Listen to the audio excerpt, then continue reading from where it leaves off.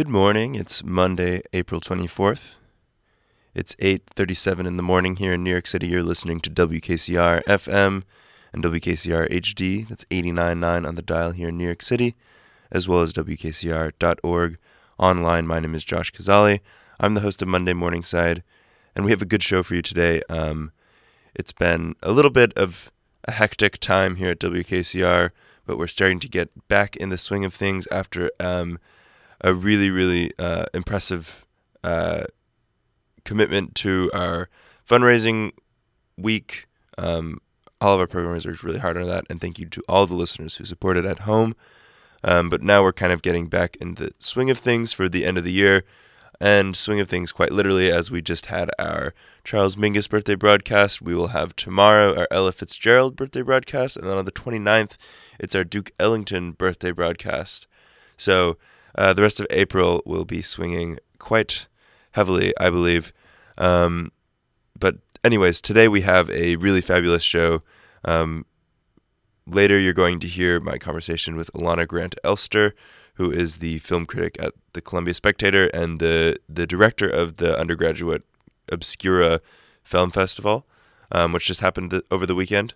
And then you'll also hear another sports update from Skylin Rabin-Birnbaum. And we have an update with the Red Balloon Preschool, which has been an ongoing issue throughout the year. Millie Hopkins bring us the report from that. But for the first segment, I have a recording from Iris Shang, who went to the Center for the Study of Ethnicity and Race, who held a rally last Thursday, April 20th, in favor of the departmentalization of that center, which is also called CSER, for the Center of Study of Ethnicity and Race. Departmentalization has been an ongoing issue for CSER. It's essentially, since its inception, it's pushed to become a department because of the sort of the favor that brings with the administration. It's a great segment. Once again, it's brought to you by Iris Shang. Hope you continue listening and have a good morning.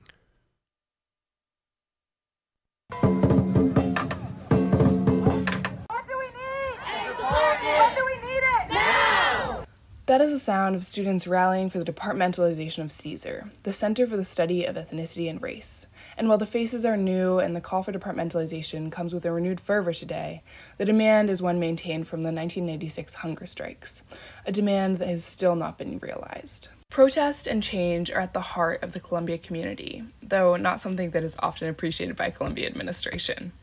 The history of Columbia is inseparable from race and ethnicity, and the history of Columbia protests reflects that. The famous 1968 protests began over the creation of a gym in Morningside Park, one with a separate entrance for Harlem residents.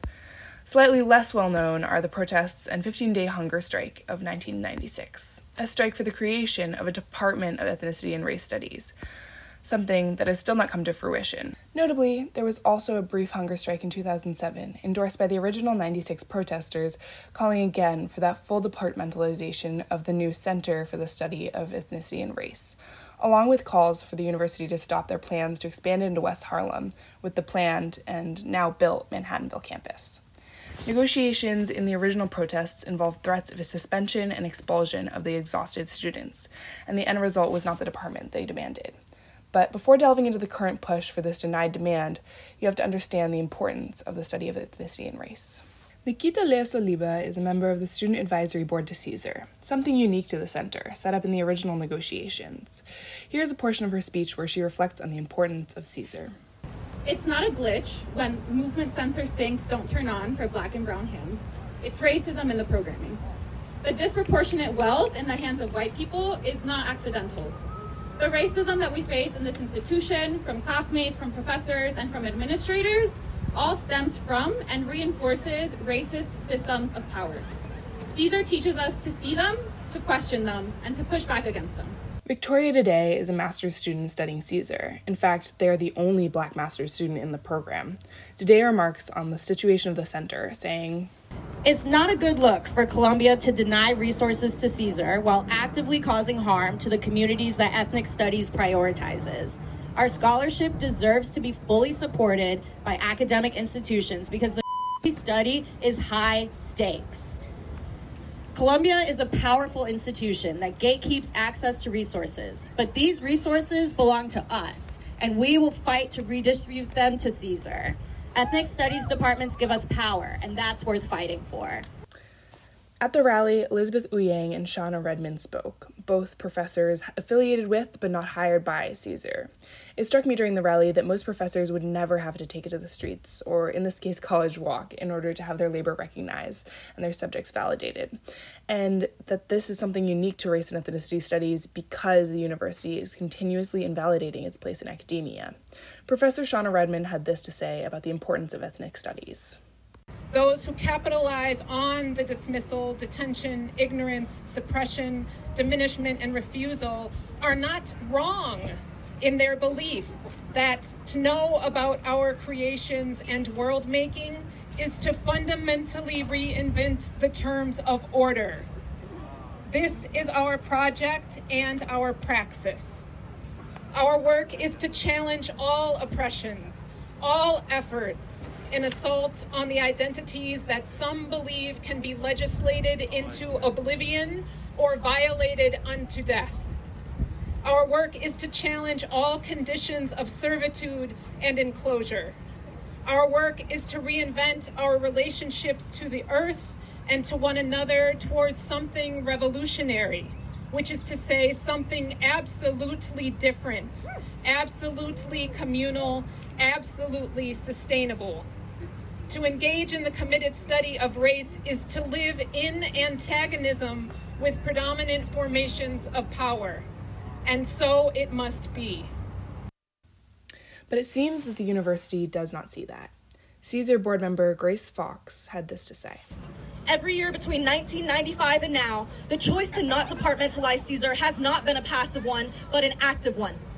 This university's administration has actively decided that ethnic studies does not matter, that Native American studies does not matter, that Latino and Asian American studies do not matter, that comparative ethnic studies does not matter, that we do not matter. But we are done. We are done begging to be respected and valued. We deserve to have our voices heard and our identities recognized in academia. Nikita, in her speech, also spoke to the need for departmentalization, saying the following. Ethnic studies is inherently interdisciplinary, sure, but it's also a discipline in its own right, and departmentalization would be the recognition of that. Departmentalization is not just a change in title. Departmentalization would give Caesar funding to have more than one classroom or professor, give them the power to hire their own professors, and it would validate the status of ethnic studies as something of scholarly merit. Here's a bit more on this from Victoria's speech.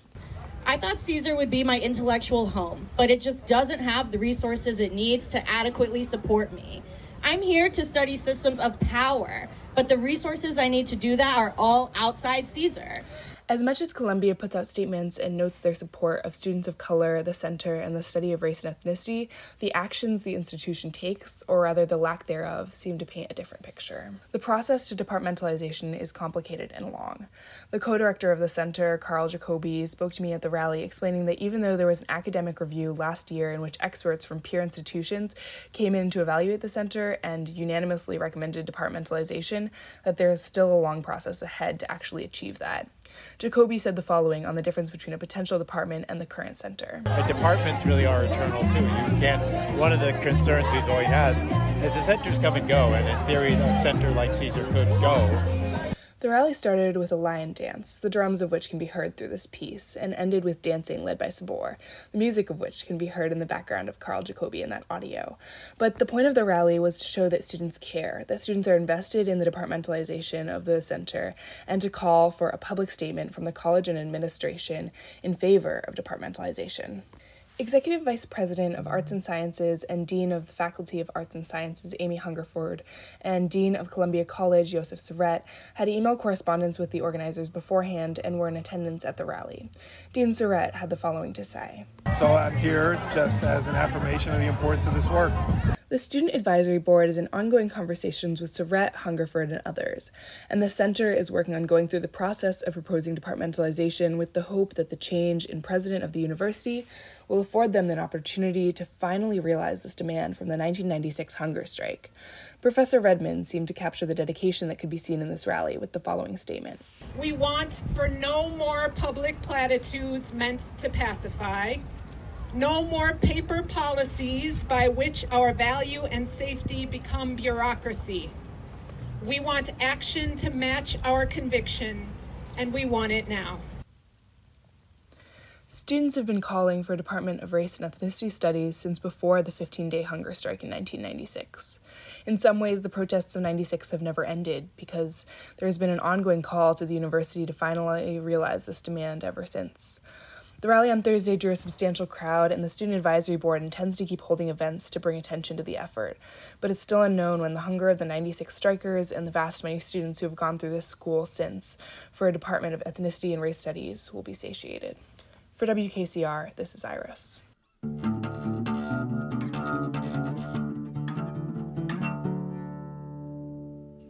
Huge thanks to Iris for getting the story there. Some great reporting that she did on that story. If you want more information on how you can get involved with Caesar, you can find more information at cser.columbia.edu. That's their website. I also wanted to note that if you go onto Spotify, you can look up Monday Morningside, and on the November 28th episode, Grace 80 read the article A Department of Our Own, which was a blue and white article from November of last year. It's a really good article that does a good job of explaining not only the history of Caesar and that push for departmentalization, but also has a lot of great quotes from faculty, and I highly recommend checking that out if you want to know more about what Caesar is, why they're arguing for this, and more about that struggle. Moving on to another Columbia protest, a few weeks ago, there was a student rally in protest of the eviction of the Red Balloon Learning Center. Now, this eviction was announced in summer of 2022 and is scheduled for August of this year, and it sparked months of protest and outcry by university affiliates. It was referenced in a New Yorker article in January, and the parents and community members have been fairly outspoken in protest of this eviction, and the preschool, which has been sort of celebrated for affordability and accommodation, is going to close after more than 50 years. Our reporter Millie Hopkins covered the rally on April 6th, so this is a few weeks old, but I think it still bears some truth, and it's the most recent update in this ongoing story. So you can be sure to hear more about this story, which has come out on this show before, and this is the most recent development.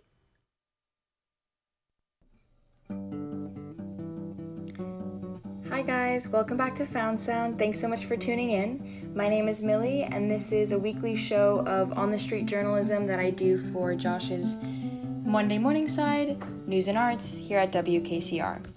The message of this rally was that we need consistency and momentum, so I'm just going to jump right in, and this is a pretty no bells and whistles, no narrativizing episode. I'm just going to share what happened, some conversations I had with attendees and organizers, but if you don't get anything else out of the episode, it's that the university really needs to see that students care about the issue and are willing to make a fuss. So if you can, please come to the Student Worker Solidarity meetings on Tuesdays in Hamilton Hall at 8 p.m. and show up to whatever events you see publicized about standing with the Red Balloon Preschool, but also just bring it up in your classes, bring it up in your clubs. You can email the dean, you can email your advisors, you can email your professors. Just keeping the conversation going and making it an issue on campus is really, really important. And without further ado. Thursday, April 6th, around 6 p.m., and a group of students are rallying around the statue of the goddess Athena, who is the patron saint of Columbia University. The The statue is both a photo op for tourist groups, prospective families, the de facto mascot, and the picturesque, symbolically charged site of a lot of Columbia organizing. Of course, Athena is popularly known as the patron goddess of wisdom, reason, and intelligence. She shows up in plays arguing for justice, law, and fairness, plays that are part of the Columbia Core, nonetheless. The irony is not lost on me, nor I think anyone here, as 2 undergraduates from the Student Worker Solidarity tie red balloons to Athena's hands. Red balloons are the mascot of the preschool that Columbia is evicting. We are all here for a rally to educate students on how to show support for the Red Balloon Preschool, a not-for-profit institution in West Harlem that Columbia is trying to. Hi, I'm Maeve Cunningham. I'm a sophomore at Barnard and a member of SWS, Student Worker Solidarity. So basically, Red Balloon Preschool is a really important childcare facility in West Harlem. A lot of Columbia faculty, just workers, and even like grad students, their children attend Red Balloon. A mom from the Red Balloon is here, explaining how the school is one of the only not-for-profit preschools in the area that's affordable, which accepts disabled children, meal vouchers, and stays open late enough for full-time working parents. It stays open till 6, whereas most schools close by 3. That's especially important for single mothers. In fact, I spoke with 2 women in the crowd of mostly students who had been parents there many years ago and now live in the area. My name is Gussie Kapner. Carol Greenberg. Both of us were among the original parents at the Red Balloon 50 years ago. And at the time that the Red Balloon was founded, I was working at the social work school, and the social work school was very involved in trying to get the university to meet the daycare needs of its faculty, students, staff, and the community. And the Red Balloon was one of those efforts. I was a parent back in the early 70s, and I needed to go to work, and there was nothing. This was where before there was municipally vetted daycare centers that didn't exist. And this one did. And as a result, I've been able to work and put my kids through college, and I owe it all to the Red Balloon. There are rumors that Columbia plans to open its own for-profit preschool where the Red Balloon was, though that hasn't been verified by the university. They said that it's because there's been changes in leadership. It's like an incredibly vague reason that essentially boils down to they have no reason, so they're just saying that because they want to create a for-profit preschool, and there's actually no real good reason to evict Red Balloon. So Columbia wants a for-profit preschool to move into the Red Balloon space. That's like their tentative plan that we've heard when reaching out for solidarity statements, that people have responded saying, actually, we heard from Columbia that they're opening a new preschool. This is emblematic of a larger problem with Columbia's expansion into Harlem. Columbia isn't annulling this preschool entirely, they're replacing it with their own preschool. But Columbia, of course, already runs its own preschool. You've probably seen the kids running around the Columbia lawns during their supervised playtime in their little safety vests. Columbia has the Teachers College, which is a graduate school, and also offers an education major through Barnard. Columbia then is in the business, and it is a business, of educating educators. What is it teaching them about the ethics of teaching itself? Mila Rahim was at the rally and is an education major at Barnard. As an education major, I think it's really important to also think about how this affects the teachers along with the kids, because especially in preschool, teachers have so much impact on the development of the child. And if you get rid of Red Balloon, you get rid of the influence that teachers have on these children. And those teachers will get pushed out and unemployed, and then they are put in these institutions like for-profit preschools where they don't actually care about the teacher, they just care about the money. And I've just learning about Red Balloon, I feel like it is a very deep staple in our community in regards to how they advocate for children. I also think as an education major, we don't talk about this enough. This has not been mentioned in any of my classes whatsoever, and that I feel like is a problem. So if you are an education major, or even just a student at Columbia, you need to be talking about this in your classes. It doesn't even matter if it's on topic. You can bring this up and it will have some sort of contribution to the conversation that you're having, because it influences us and we are responsible for this in some way, shape, or form. And that was the sentiment from everyone at the rally. Students, student organizers, parents from the Red Balloon, Harlem community members. Columbia students not only need to stand up or show solidarity, but to really make a fuss and make a problem on campus. Every day, 500 people come here for a tour. You could just pull up and talk to someone about it. This level of the executive area in the Columbia administration. And so the only thing that can change this is not some vote, but student support holding Columbia accountable. We talked about sit-ins and sit-ins today and occupations today, and the only way that works is if students support this. This term stakeholder kept coming up at the rally. It means anybody who's a part of an organization where the organization couldn't exist without them. And it's a really important framework. It implies a kind of mutuality that's way bigger than just a tuition for diploma exchange.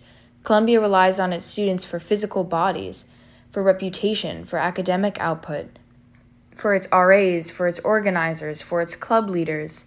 That's a power we can and have to yield back accordingly. So for a university that has made commitments about anti-racism and, partnering in some way with Harlem and the community around its campus, I think any sort of exposure that this gets will really reflect so poorly on Columbia that I'm hopeful that can really push the needle. I was excited to see especially in my last year in undergrad at Columbia, I think there's just sort of a more energized activist undergraduate population, and I think I was impressed that this connection had kind of been forged with parents at the school. We meet every Tuesday at 8 p.m. in Philosophy 612. We would love to have all sorts of voices, people to inspire projects and working groups. Friends, who's any part of our community, every child deserves to feel like that. Every child matters, and that shouldn't matter if you are typical, if you don't have special medical needs, if your family is wealthy. Every child deserves an education, and that's what Red Balloon is about. So thank you all so much. There's no movement without hope. Hope is the only thing we have. Don't let despair make you inactive. Don't let despair bog you down. There have been worse conditions that we have bettered through movements like this, and they wouldn't exist without hope, without love for each other, without love for the future, without love for the world.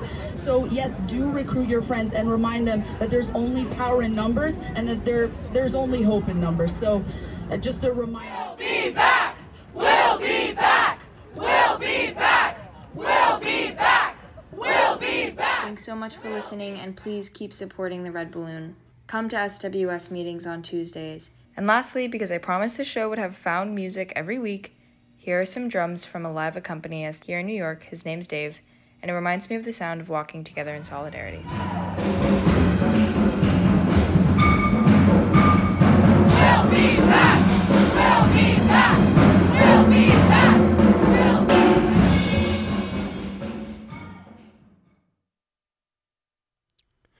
Thanks to Millie for getting that story there. I also wanted to note that on Spotify or Apple Podcasts, if you look up Monday Morningside, the most recent episode, which was April 3rd, has an interview conducted by Isaac Stiepelman and Ashwin Murat, who interview Anna Perna-Schreiber, who I believe was maybe quoted in Millie's segment. But you can find a lot more information about the Red Balloon and the ongoing eviction process. It's a little bit more of a formal interview, so you can get a lot of information there, and it's another good resource. But yeah, the Red Balloon story is something that is just continuing to develop and continuing to become increasingly more urgent as that eviction date expected in August is growing closer and closer. So there's certain to be more updates throughout the summer about that. Once again, you're listening to WKCR FM and WKCR HD1. That's 89.9 on the dial here in New York City, as well as WKCR.org online. It's now 9 o'clock in the morning here in New York City. My name is Josh Kazali. I'm the host of Monday Morningside. Now, the next segment I have is an interview with Alana Grant Elster, who is the film critic at the Columbia Spectator and the festival director of Obscura Film Festival, which was last Friday, April 21st in Schermerhorn Hall. Now, Obscura is a new name for a kind of older festival, which was usually called either the Columbia University Undergraduate Film Festival or the Columbia University Film Productions Film Festival, which is the undergraduate group. The film festival had 3 different blocks, which was another part of its rebranding. It had Evolutions in My Body and The Art of Making It. We talked about Alana's experiences at festivals like Sundance and South by Southwest and the way she incorporated those into the programming of the festival. So here's my conversation with Alana.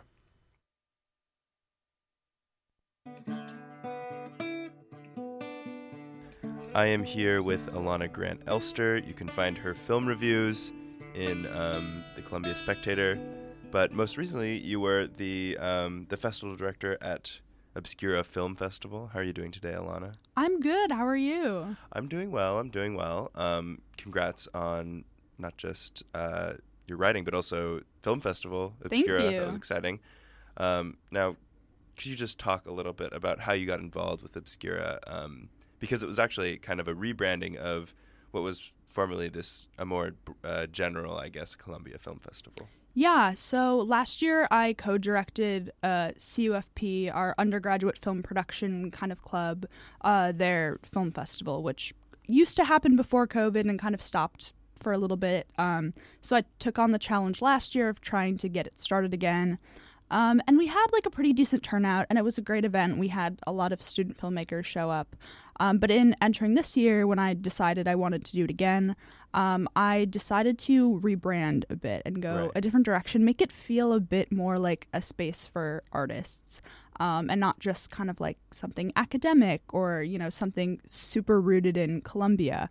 I wanted it to be rooted in art and people who appreciate making things. So I took on a team of 5 really impressive, amazing people who helped me take on that process. And I'm pretty happy with the festival, which just happened this Friday. Right, yeah, I was going to say, it was just this Friday, and I guess I'm getting you right after the festival. How do you feel, first of all, having it over with, but also just, seeing it sort of enacted in real life? Yeah, I think it makes me really excited about the future of the festival because all of the, changes and initiatives that we started this year, I see only continuing into the future. I was really happy with the content we got this year, too. I feel like we had such a wide array of different projects, and we had a lot of, experimental films or kind of art house cinema. We had slow cinema. We had, all different sorts of things that felt like people who were really, really passionate about film, which made me happy to see. And also, it was great being able to engage with some of the directors. I led Q&As after each panel with some of our artists, and I think that was maybe one of my favorite parts of the festival. Right, yeah. And I guess speaking more in detail about what the changes that went on in creating, first of all, it has a new name. Do you want to talk about where that came from? Honestly, it came from a lot of brainstorming. I visited California for work last summer, and I took a picture next to this giant. Right, I saw this on your Instagram. Yeah, this Obscura display. And after I kind of hired the festival team, we were brainstorming new ideas because Columbia Undergraduate Film Festival is CUFF, which there's Columbia University Film Festival, and we wanted something that felt distinct and it had its own identity. So we settled on Obscura because I think it captured the kind of real love of cinema that we wanted to put into this, and also, I don't know, it's obscure. We thought it was just a fun new name. Right, and that's true. That the thing with this is the Columbia University Undergraduate Film Festival because it has to be distinct from, the grad school film festival, which they do their own thing that is, its own can of worms. And then there's also Athena Film Festival, which is a whole other thing. So I totally see that you're trying to kind of carve out your own space, particularly on this pretty small campus we have here. But we had a mix of GS, Barnard, CC, Cs. We had kind of all of our population represented, which was really nice to see. Right. Yeah, that's really great. And yeah, about you talked about the content, and I noticed that you have part of another big change was that you had these 3 different blocks, and the blocks of the film festival are Evolutions, In My Body, The Art of Making It. What I guess went into creating these segments in the festival? Yeah, so I think we knew we wanted to kind of create organization within the program. So it felt like it flowed in a way that was really meaningful and specific. Like any good real film festival has curation, and there's, attention paid to the flow. So I think in terms of putting people in a room for 5 hours, splitting into blocks made sense. And then as we started kind of going through the submissions that we'd accepted, there were certain themes that emerged. The art of making it, a lot of those films kind of centered around film itself or different art forms or creation of some sort of, creativity. And then evolutions. Evolution's kind of broad, but a lot of those played with memory or transformation in some sort of sense. And then in my body, I think I loved that section because we had a mix of like body horror and disability narratives and all sorts of different projects that like focused on rooting someone in their body. So while they were very kind of broad categories and all of the films within them were totally different tonally, I think it helped anchor some sort of theme throughout and made it feel like a more cohesive identity. Right, yeah. And I'm hearing, trying to create this more cohesive, unique structure. And I was thinking a lot about, you've been to a lot of film festivals. Just this year you've been to, we were talking about it before this, you've been to Sundance, you've been to South by Southwest. We met earlier at the New York Film Festival where we did another segment. I guess, like, what things do you take away from these, professional, big major industry film festivals, and how do you apply that to what is a smaller scale here at Columbia? Yeah, so I think attending festivals as press has given me a particular insight because I think sometimes when you're kind of just going as a viewer, you don't really see the inner workings behind it and how much goes into it. So I think a big inspiration for the amount of organization and rebranding this year was my experience at Sundance, because that had been like a lifelong dream of mine to be able to attend, and let alone to be able to go as press and get to go behind the scenes was really transformative for me, and kind of gave me a lot of insight into how to sustain people's attention, and how to inspire people, which I think obviously events like Sundance and South by Southwest are really focused on cultivating storytellers and artistry. Right. It's not just, you're going to the movie theater and here are all these big budget movies that everyone already knows about. Watching like shorts collections, watching like debut filmmakers get to talk about their pieces and show them in these amazing venues. That's like a palpable feeling. And being in those spaces really just inspired me to try to capture a little bit of that and give it to the Columbia community.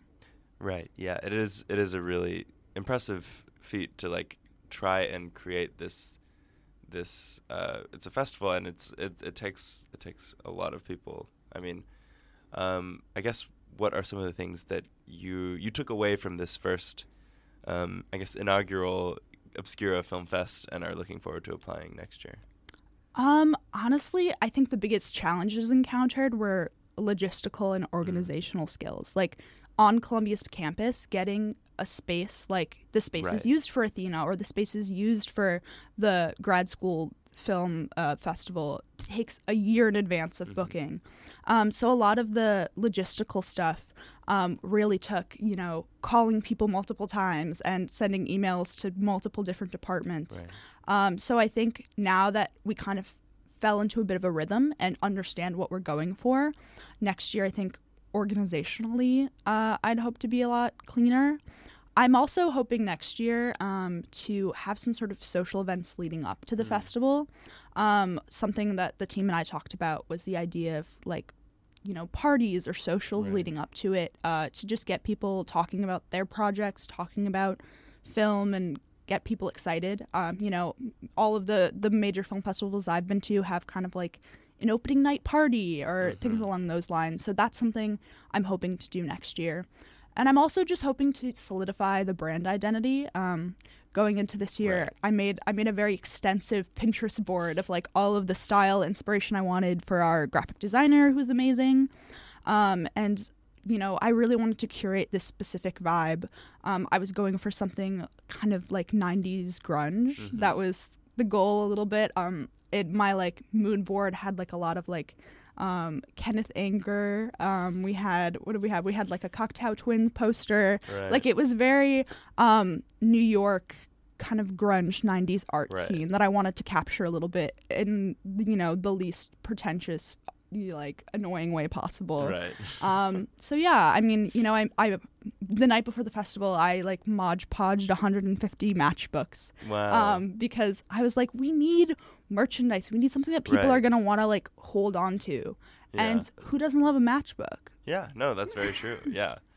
Yeah, no, I mean that the struggle to kind of try to brand yourself, especially I think the film community at Columbia is a really interesting body, and trying to kind of pull from what is very like kind of disparate groups. I think, I mean, I don't know. I wrote a piece for the Blue and White about the film I read your community, piece, which actually, is, yeah. Which I mean, and I've thought about it a lot, and it's just so interesting to try. And I know the struggle of trying to kind of discern a sense of like who these people are. I guess what sense did you get of that Friday night?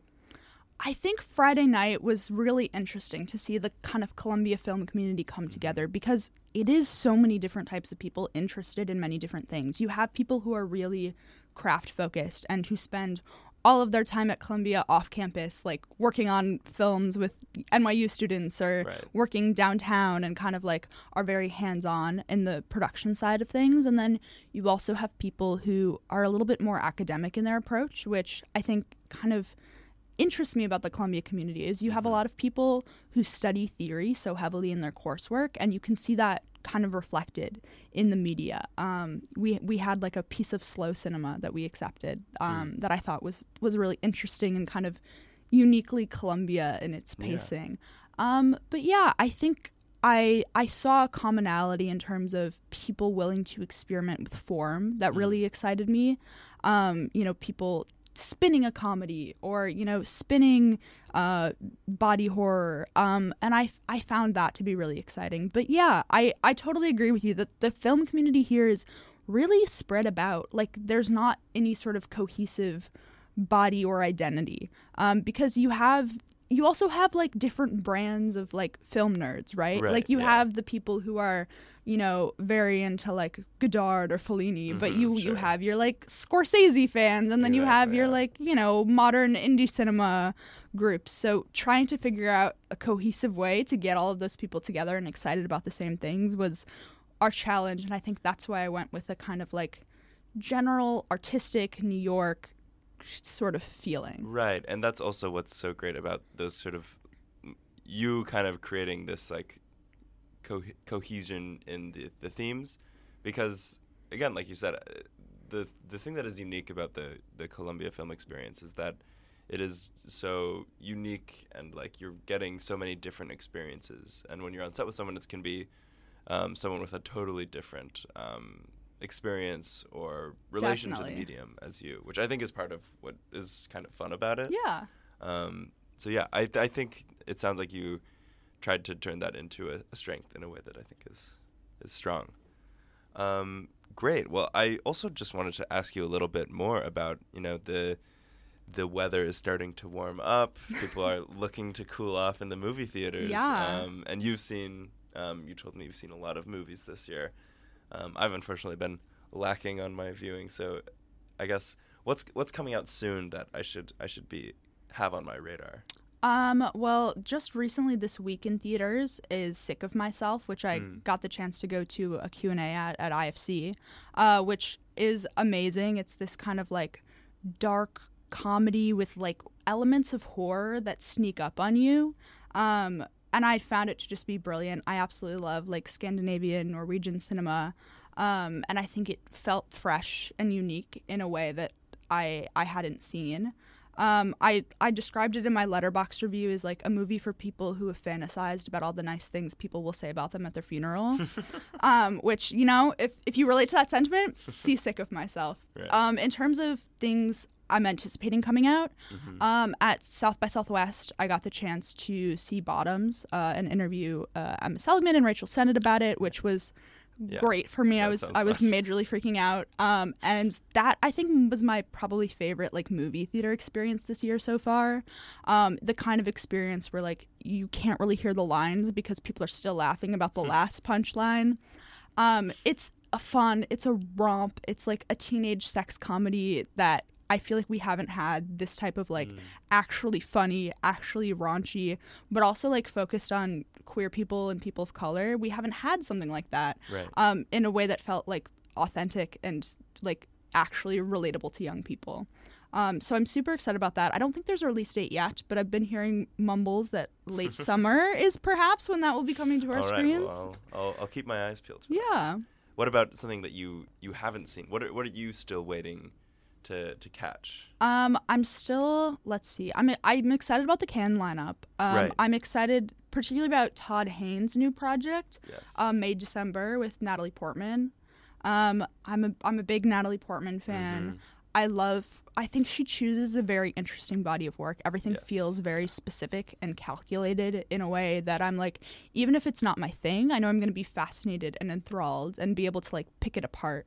Yes, and Todd Haynes is exciting. I know a lot of people really, really connected with that Velvet Underground documentary he made, which I think I talked about, like a year and a half ago on WKCR. Wow.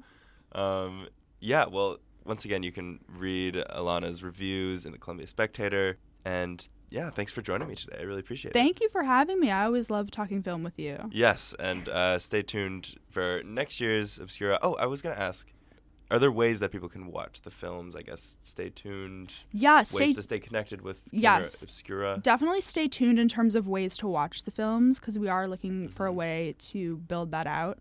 But you can kind of follow along with what Obscura is doing on Instagram. Our @ is CU Obscura. CU Obscura on Instagram. Yeah. So stay tuned. Follow the journey. Yeah. Awesome. Thank you. Thank you.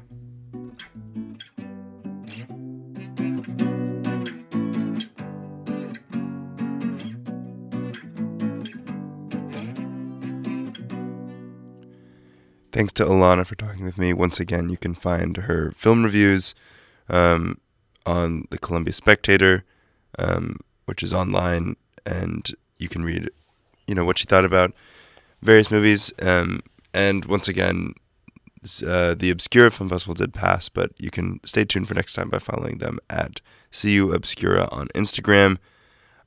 Exciting things in the film community. And for the last segment on today's episode of Monday Morningside, I have a report from Skylar, who was at the Yankees game versus the Toronto Blue Jays. This is on the 23rd, so just yesterday. He was at Yankee Stadium watching the game. So if you're looking to get into baseball this summer season, Skylar gives you the scoop. Here's that now.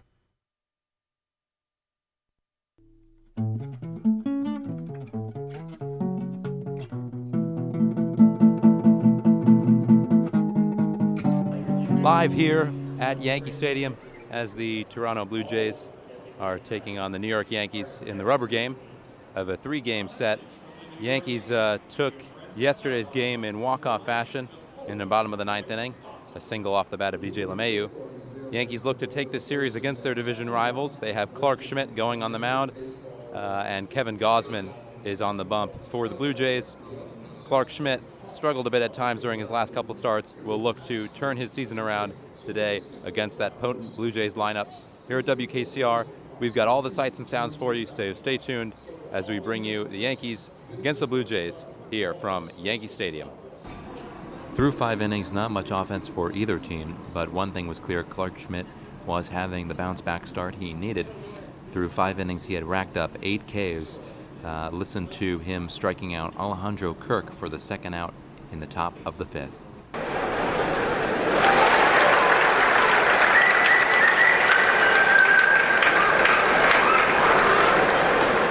Clark Schmidt, 4 2/3 scoreless. What are you seeing out of him today? Well, he started out strong, definitely. First 4 innings, no men on base, but just gave up a double, so it's not looking too good. How you liking the feel of the stadium today? It's a beautiful vibe, beautiful day, nice weather, great place to be.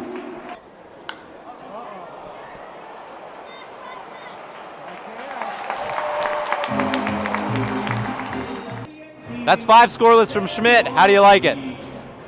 Look, it's a great outing, 5 scoreless from him, but I think they're really I think they got him timed down, and they got to get rid of him. He's going to be hit hard. Through 4 innings, no runs for the Yankees today. They had no runs through 8 innings yesterday. What are you seeing, or what are you not seeing from their hitters today? Well, they're really trying to make contact, but nothing much yet. We had that great steal by IKF, but not much. Sir, what's your favorite thing to do at the stadium? Drink beer. What's your favorite thing to eat at the stadium? I'm a traditionalist. Good hot dog. What's your favorite thing to eat at the stadium? Well, I'm a big fan of the strictly kosher hot dogs. In the bottom of the 5th, the Yankees seemed destined to break it open as DJ LeMahieu led off the inning with a double into left field, but the next 3 Yankees all struck out, and Kevin Gausman kept the Yankees at 0. In the top of the 6th, things really started to unravel for the Yankees as an unlucky fielding error by shortstop Anthony Volpe was followed by a home run by Vladimir Guerrero Jr., and then another home run by Dalton Varsho. Take a listen to the crowd after Varsho hits his blast to right field.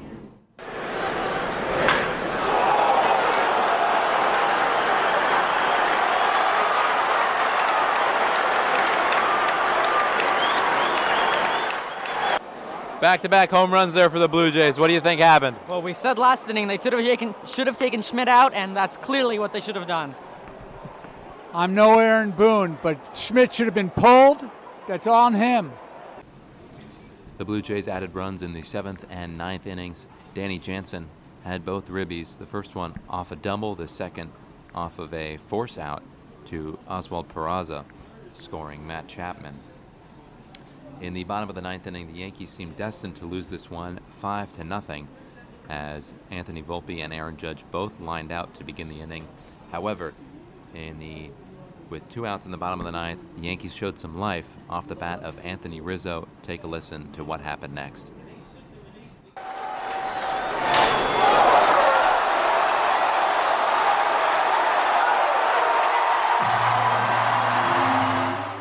Two singles followed, one by Gleyber Torres and the other by DJ LeMahieu.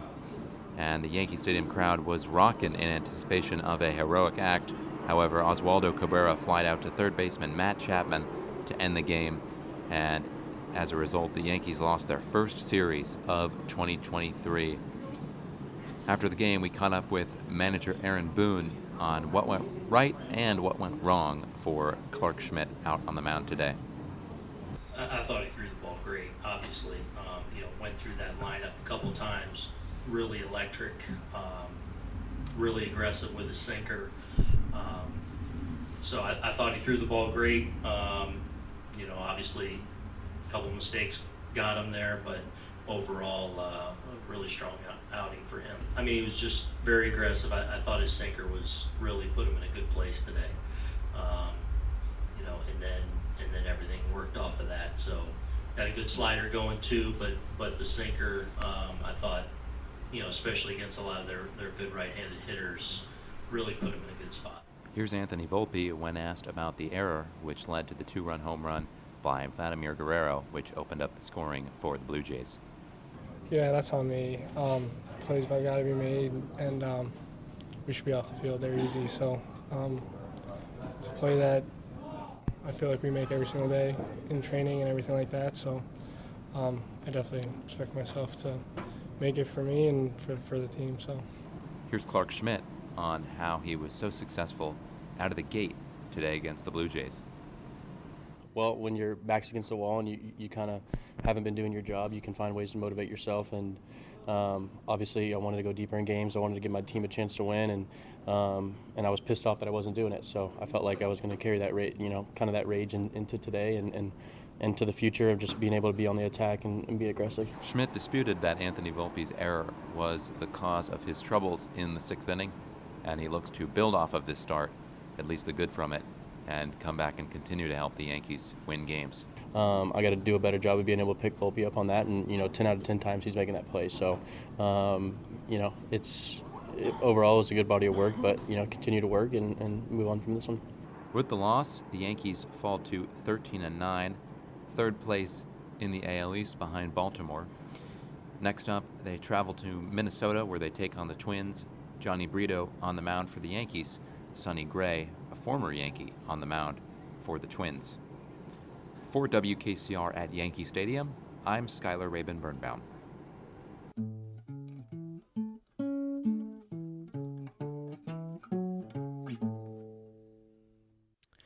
Thanks to Skylar for getting the report there.